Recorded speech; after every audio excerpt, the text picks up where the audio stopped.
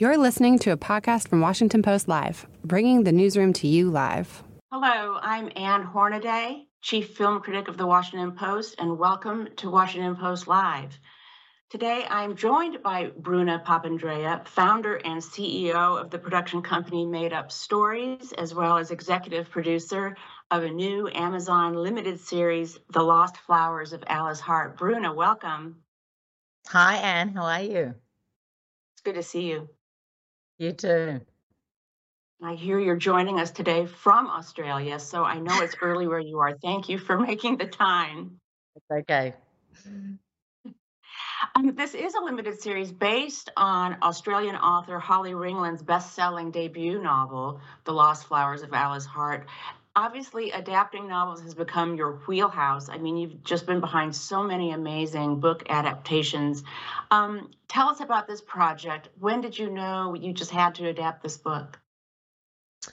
Well, this one, sometimes the good ones take quite a long time, as I've learned. Sometimes they move fast. And this one actually, one of our business partners in Australia, Jodie Madison, actually called me. I feel like it was 2017, so about 5-6 years ago. And we were so busy. We were, having kind of one of our busiest times. And she called me and she said, "You have to read this book. It's just completely incredible. It has made up stories written all over it. I've never read anything like it." And I was like, no, we're too busy. We're too busy. And as so often I've said, with some of the best stuff that we've ended up doing, and Jodie's passion was so strong, and it has been throughout the whole making. And I started reading it, and I saw exactly what she saw. Holly's writing was so distinctive and incredibly beautiful, and like nothing I'd read, which I think is always the hallmark for what makes me want to get involved in something. And so that's kind of when we started the journey with Holly to start adapting it to the screen. The term, this has made up stories written all over it. What are the qualities you're looking for when you're reading these books? Well, obviously our mandate really is obviously putting women in front of the camera. And that's obviously a mandate that I had even before this company with Pacific Standard. When we started Made Up Stories, it was also putting a kind of female voices behind the camera as well. And that includes, really prominent female authors and screenwriters and filmmakers and talent, including amazing up and coming female production designers. And so obviously, I think actually this was since Big Little Lies, actually, this was kind of the biggest female ensemble that had come my way, even though obviously we've made a lot of stuff with females at the center. This had such a massive female ensemble and such a complicated female ensemble. So, for me, it just had everything that I was looking for, as well as obviously, finding a way to kind of entertain people, but also dealing with some really incredibly important issues that, to be honest, I don't think I realized was such a big problem in Australia until I kind of started spending more time back here a few years ago. Interesting. I would like to circle back to that very theme, but I want to stay on this subject of adaptation because I'm old enough to remember when somebody would adapt a book, it was almost always for a movie, right? I mean, that was sort of the main canvas, right. Is that you would adapt The Great Gatsby or those classic, Huckleberry Finn or To Kill a Mockingbird, and they did result in some wonderful movies. But tell me a little bit about sort of, how you decide what would be suitable for a series rather than a feature. I mean, what goes into that? And I've always wanted to know, like, what are when an adaptation goes wrong, why is that? Like, do you have any more insight into that? Yeah, look, I think it's number one, I think it's a really complicated process, obviously. For me, it's so funny you talk about films. I mean, I call myself a film producer because Big Little Lies was the first series I ever made. And, because I really kind of came up under the tutelage of Sydney Pollack and Anthony Minghella, and that's kind of where I learned my love of adaptation. No one was really talking about TV back then. And, Anthony was kind of painting on this big canvas with these amazing books of The English Patient, The Talented Mr. Ripley. And so, my first big adaptation through my own company was a movie called Warm Bodies. And same thing, I just fell in love with the voice and the book. And so for me, it's always about that. It's about, an instinct. Have I seen it before? Does this feel distinctive? can I see this? Can I imagine, it being dramatized on the screen? And so that was always my kind of barometer for film. Big Little Lies was the first thing I read where it felt so definitive that it had to be a TV show because of the kind of scope of it, because of the ensemble nature of it, and I think because of the complexity of the issues, particularly around the issue of domestic violence, and really being able to do that justice. And so when we get a piece of material, we often kind of make that assessment. I think particularly, a movie that I made last year called Luckiest Girl Alive, it always felt like it had to be a film, the kind of narrative propulsion of it, to be really inside her experience and her voice. It was a very singular voice in Auntie Finelli's voice. So that felt obviously a film to me. And so I think, but one of the things we really do is we often just talk to writers who we're thinking about adapting it, to really kind of have that conversation with us and see what they think and see where their feelings lie. It's not always as obvious as it was with something like Lost Flowers and Big Little Lies, but it really is. I think it's a very thoughtful process, and sometimes it's more obvious than others. In terms of what can go wrong, for me, one of the things that I talk to novelists about, you'll notice there's a big theme here coming back to writers, right? We are nothing without writers, and I say that broadly, novelists and screenwriters. I know it's a big conversation right now, and it's such an important one because my work is literally nothing without writers. And so I think for me, I feel a great responsibility, as did particularly in this particular project, Lost Flowers, Jodie and I and Steve felt very responsible very early. Like, we are your gatekeepers to a novel that is beloved. And so the choice to then who is going to adapt that, I feel like we are passing that responsibility on somewhat, and then the choice of who's going to direct it. And I think for me, one of the secret ingredients, it's not always the case with the work we do, but for the most part, we try and have one or two filmmakers involved, because we really do believe in authorship, and we believe in kind of, for certainly the work that I've done, the best work, I think, the fewer voices involved in kind of maintaining that solid creative vision has been a successful formula for me, and it's a process I enjoy immensely. That is so interesting because I think what you're getting at is preserving the act of reading, which is a singular experience, and it is that singular voice, and it is that one-on-one relationship with the reader and the artist. And so it makes complete sense that you want to retain that singular vision, to kind of keep it at that level of intensity. That's really fascinating. Yeah. Tell us, Yeah, I think that's tell us a right. little bit. This series, I almost cannot describe it. It is so, like you said, it's layered, it's transgenerational, it moves through time and space in the most kind of mind-bending ways. So, in 5 minutes or less, but tell us a little bit about the title character, Alice Hart, and then June, the character played by Sigourney Weaver, whom we saw in that clip. But can you just give us a little background on who these women are and how they relate? Yeah, without giving too much away, because it's a story that does, as you know, really unfold through the 7 hours of watching it, and there's, everyone's holding secrets, and a lot of secrets get revealed through the journey of the TV show. But essentially, at the beginning of the show, we meet this, beautiful 9-year-old girl, Alice Hart, who is, being raised by a father who is incredibly abusive. And there's a fire at the beginning of the series, and she ends up going to live with a grandmother she's never met, Sigourney Weaver's character, June Hart. And she ends up going to where June lives, which is a flower farm called Thornfield. And really that's the kind of catalyst for, what will in some ways define the rest of, her journey and her life. But ultimately, like so many things that I do, it's really a story of female friendship and resilience. And I think really relatable to so many people in terms of not just kind of breaking cycles of trauma, but, just really, breaking cycles and what we inherit, from our pasts and from our families, and, how do we kind of, break through some of those cycles. And I think, again, that doesn't necessarily have to mean cycle of violence. I think that can mean a lot of things for a lot of people, which is why I was attracted to it so much. Well, and it also, just visually, this story takes place in New South Wales, the beautiful coastline of New South Wales, and then it moves to another part of Australia, equally stunning. The natural world is such a huge part of the storytelling.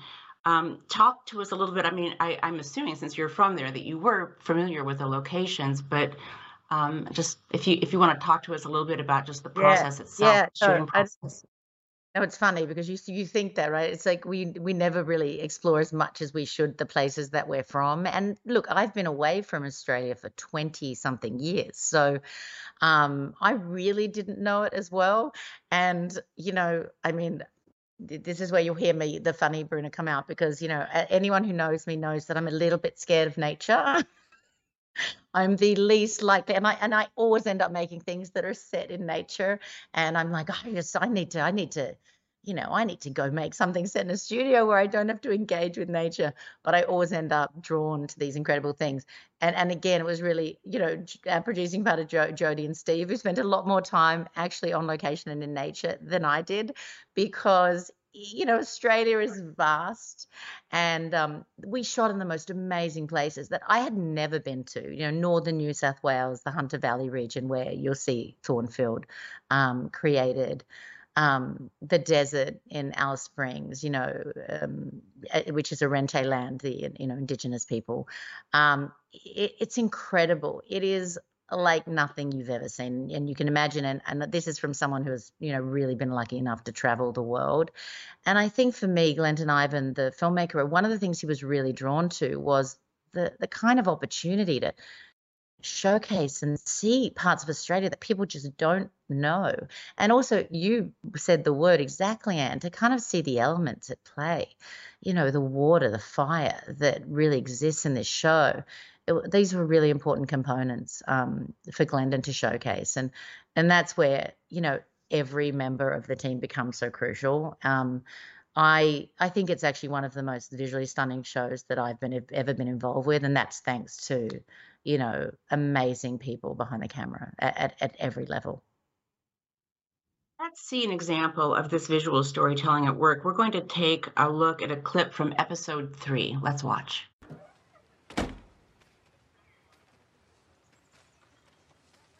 What do you see? Flowers? Women. Only women.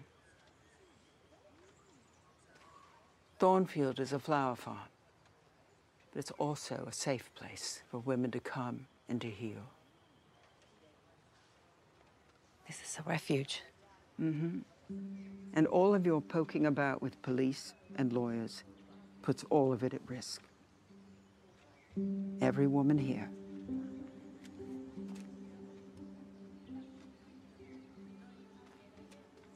We love Alice.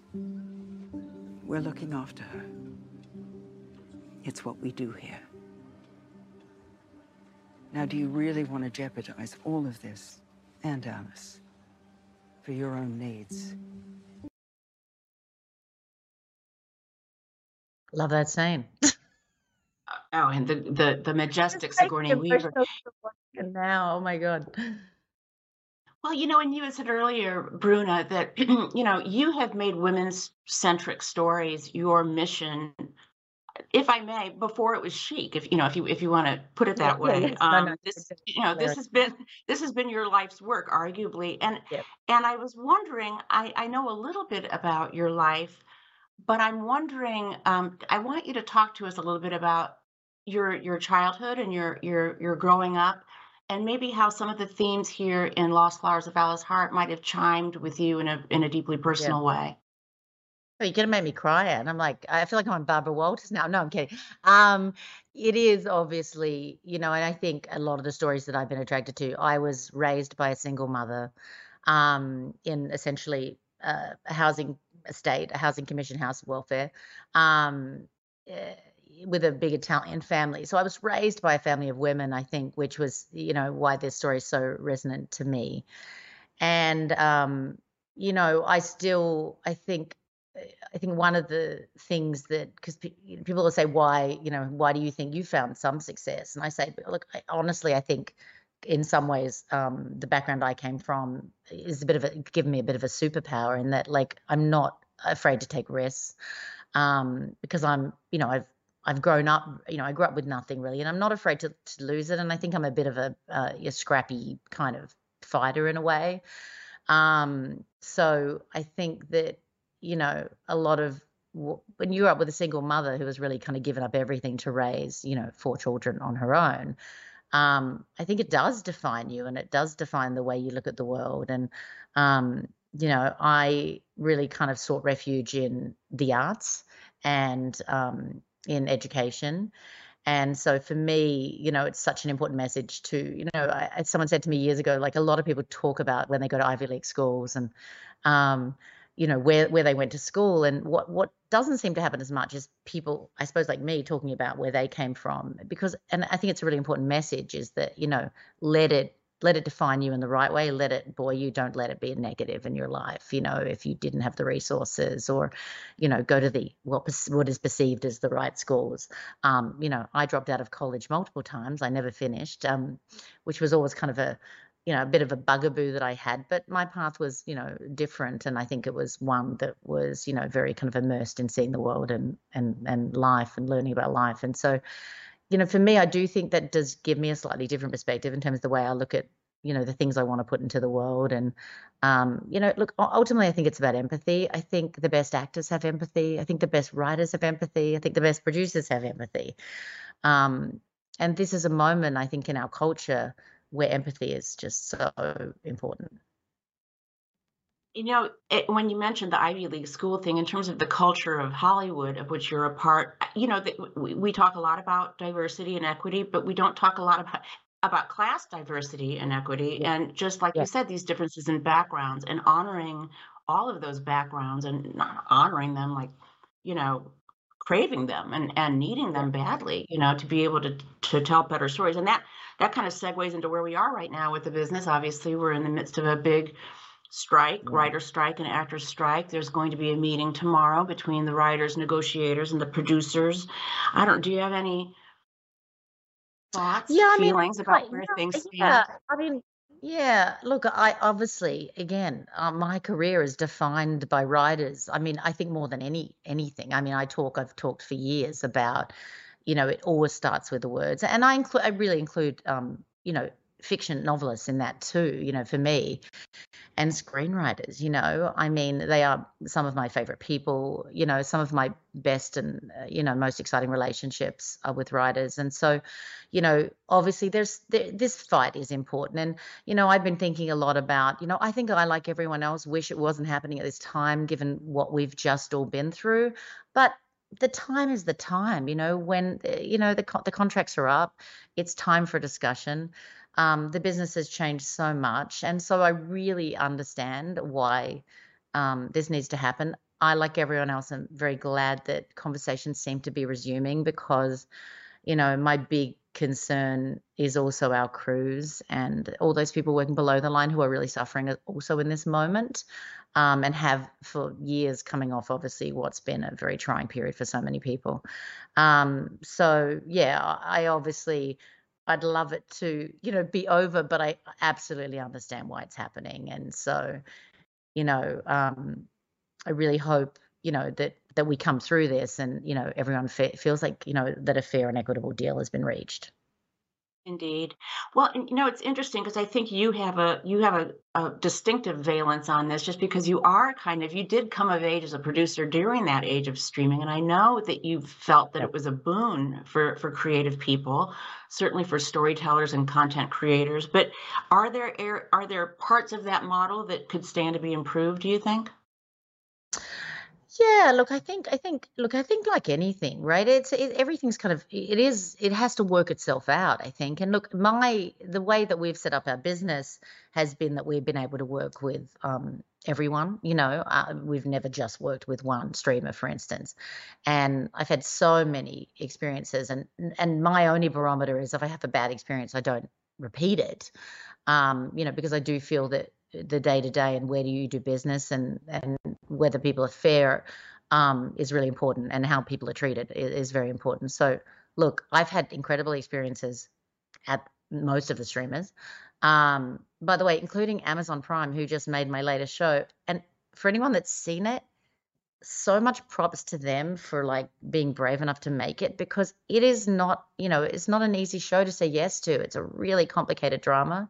And so obviously that it buoys my spirits. It buoyed my spirits when Netflix made a movie I'd been developing for 9 years, about, also about trauma, like Is Girl Alive. And so, I obviously am engaging with a lot of the streamers, as well as, the HBOs and, all of the, kind of more traditional. I really did not come up in the age of broadcast TV. I've never made a broadcast show. So I don't have so much to compare it to, because, again, Big Little Lies was my first TV show. And more importantly, I think for me, the moment that I keep waiting for, which I'm praying there is a bit of a renaissance, is movies and people going back to the movies, because my first love will and always be making films, and, people going to the cinema to see them. So obviously, during the pandemic in Australia, we were very lucky that, people really kind of went back to the cinema to see Australian films during the pandemic here, which really lifted my spirits. And so I've been waiting for that moment in America, and I'm hoping this is it. I'm hoping this is a kind of turning point and a reminder that, there's community in, that experience, that collective experience of seeing things in a cinema. And that's actually the thing I'm most excited about right now.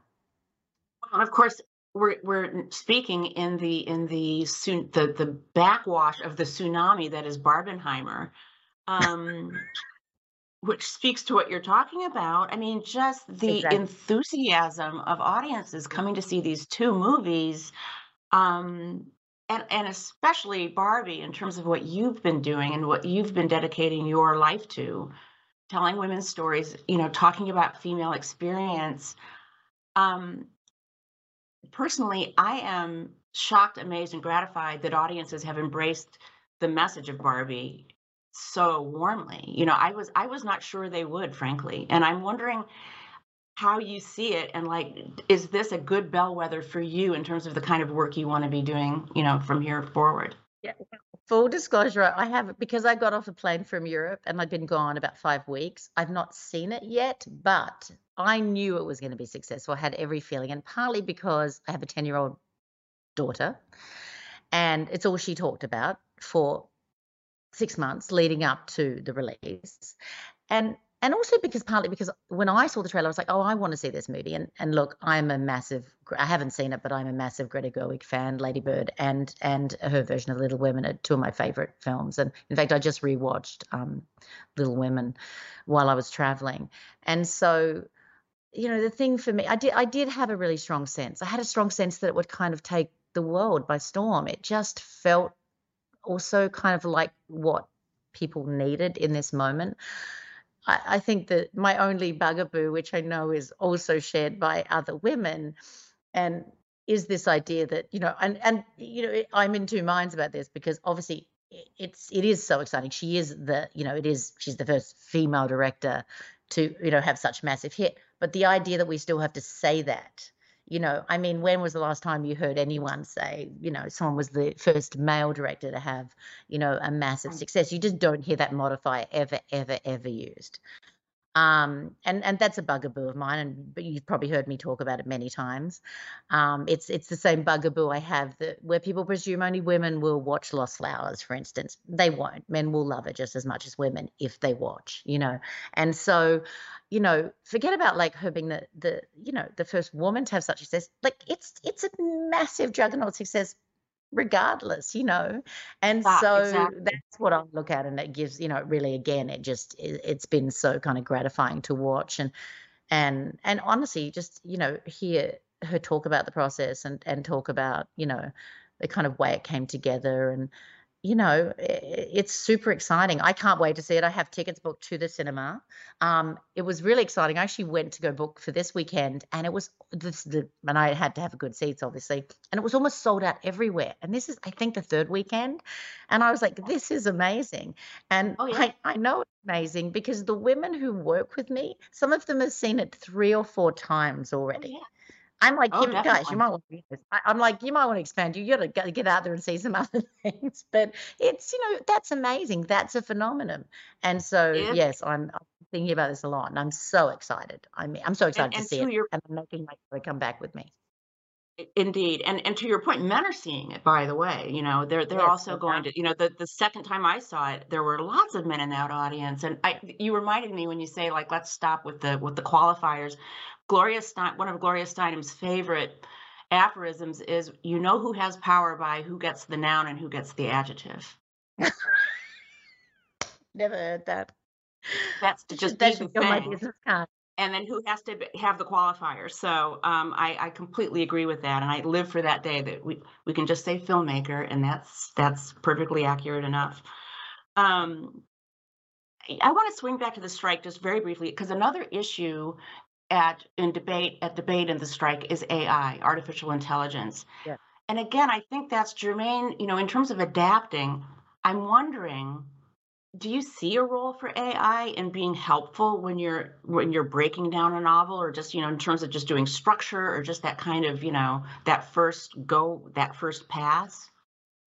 I mean, not me. I mean, look, I'm a bit old school, I think. And I think it's the same.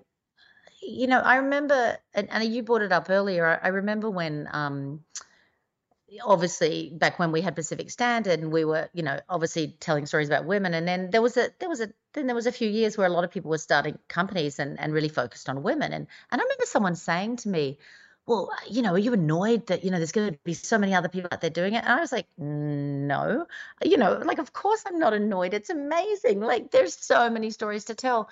And also, ultimately, everything that has ever worked for me, be it film or TV, I feel like I haven't seen before. I mean, that's what we aim for, right? We aim for this kind of, I mean, and even Barbie's a great example. No one, AI wouldn't have told you to make that version of a movie to cater to fans who, like this iconic doll, So I really believe in, the authenticity of, like, the soul and the heart and the originality. And I believe in the conversation, and I believe in the process. So I'm not honestly particularly worried about it. I probably know more about it just because I have young children, and, it's obviously what they're, being exposed to and they're growing up with. And, I do think, like, all technology, by the way, I'm not saying it's not something to be worried about. I think that the Guilds are 100% right to make it a valid concern, and we must, kind of protect against it. But certainly in my life, I don't see it playing a part in the way we do things. I have time for one more question, and this is the lightning round question we ask a lot of people. But is there a particular writer or director or actor or artist that you are just dying to work with? Somebody you've been chasing, whether literally or figuratively? Chasing. Well, yeah, there's probably, like, oh my God, I really wish I was prepared for that question, because there's always so many that I'm like, well, Greta Gerwig's an obvious one, right? I'm not going to say Greta Gerwig. I've always been, like, really kind of in awe of Catherine Bigelow, for instance. I think she was one of the first people that, I saw just out there kind of making these. I love action. I'm like a secret kind of, it's like my guilty pleasure. I love, like, really big action stuff. So, I would love to work with someone like that, who I don't think people don't necessarily put me in that space. And I kind of think what she's done over the years is astounding. So she's someone that, I'd like the opportunity to work with one day. Let us make it so. I think that's a brilliant answer. I thoroughly agree. I want to see you two work together. I wish we had more time. This has been a wonderful conversation, Bruna, but unfortunately we are out of time. Thanks, Ann. It was so good talking to you. Thanks for listening. For more information on our upcoming programs, go to WashingtonPostLive.com.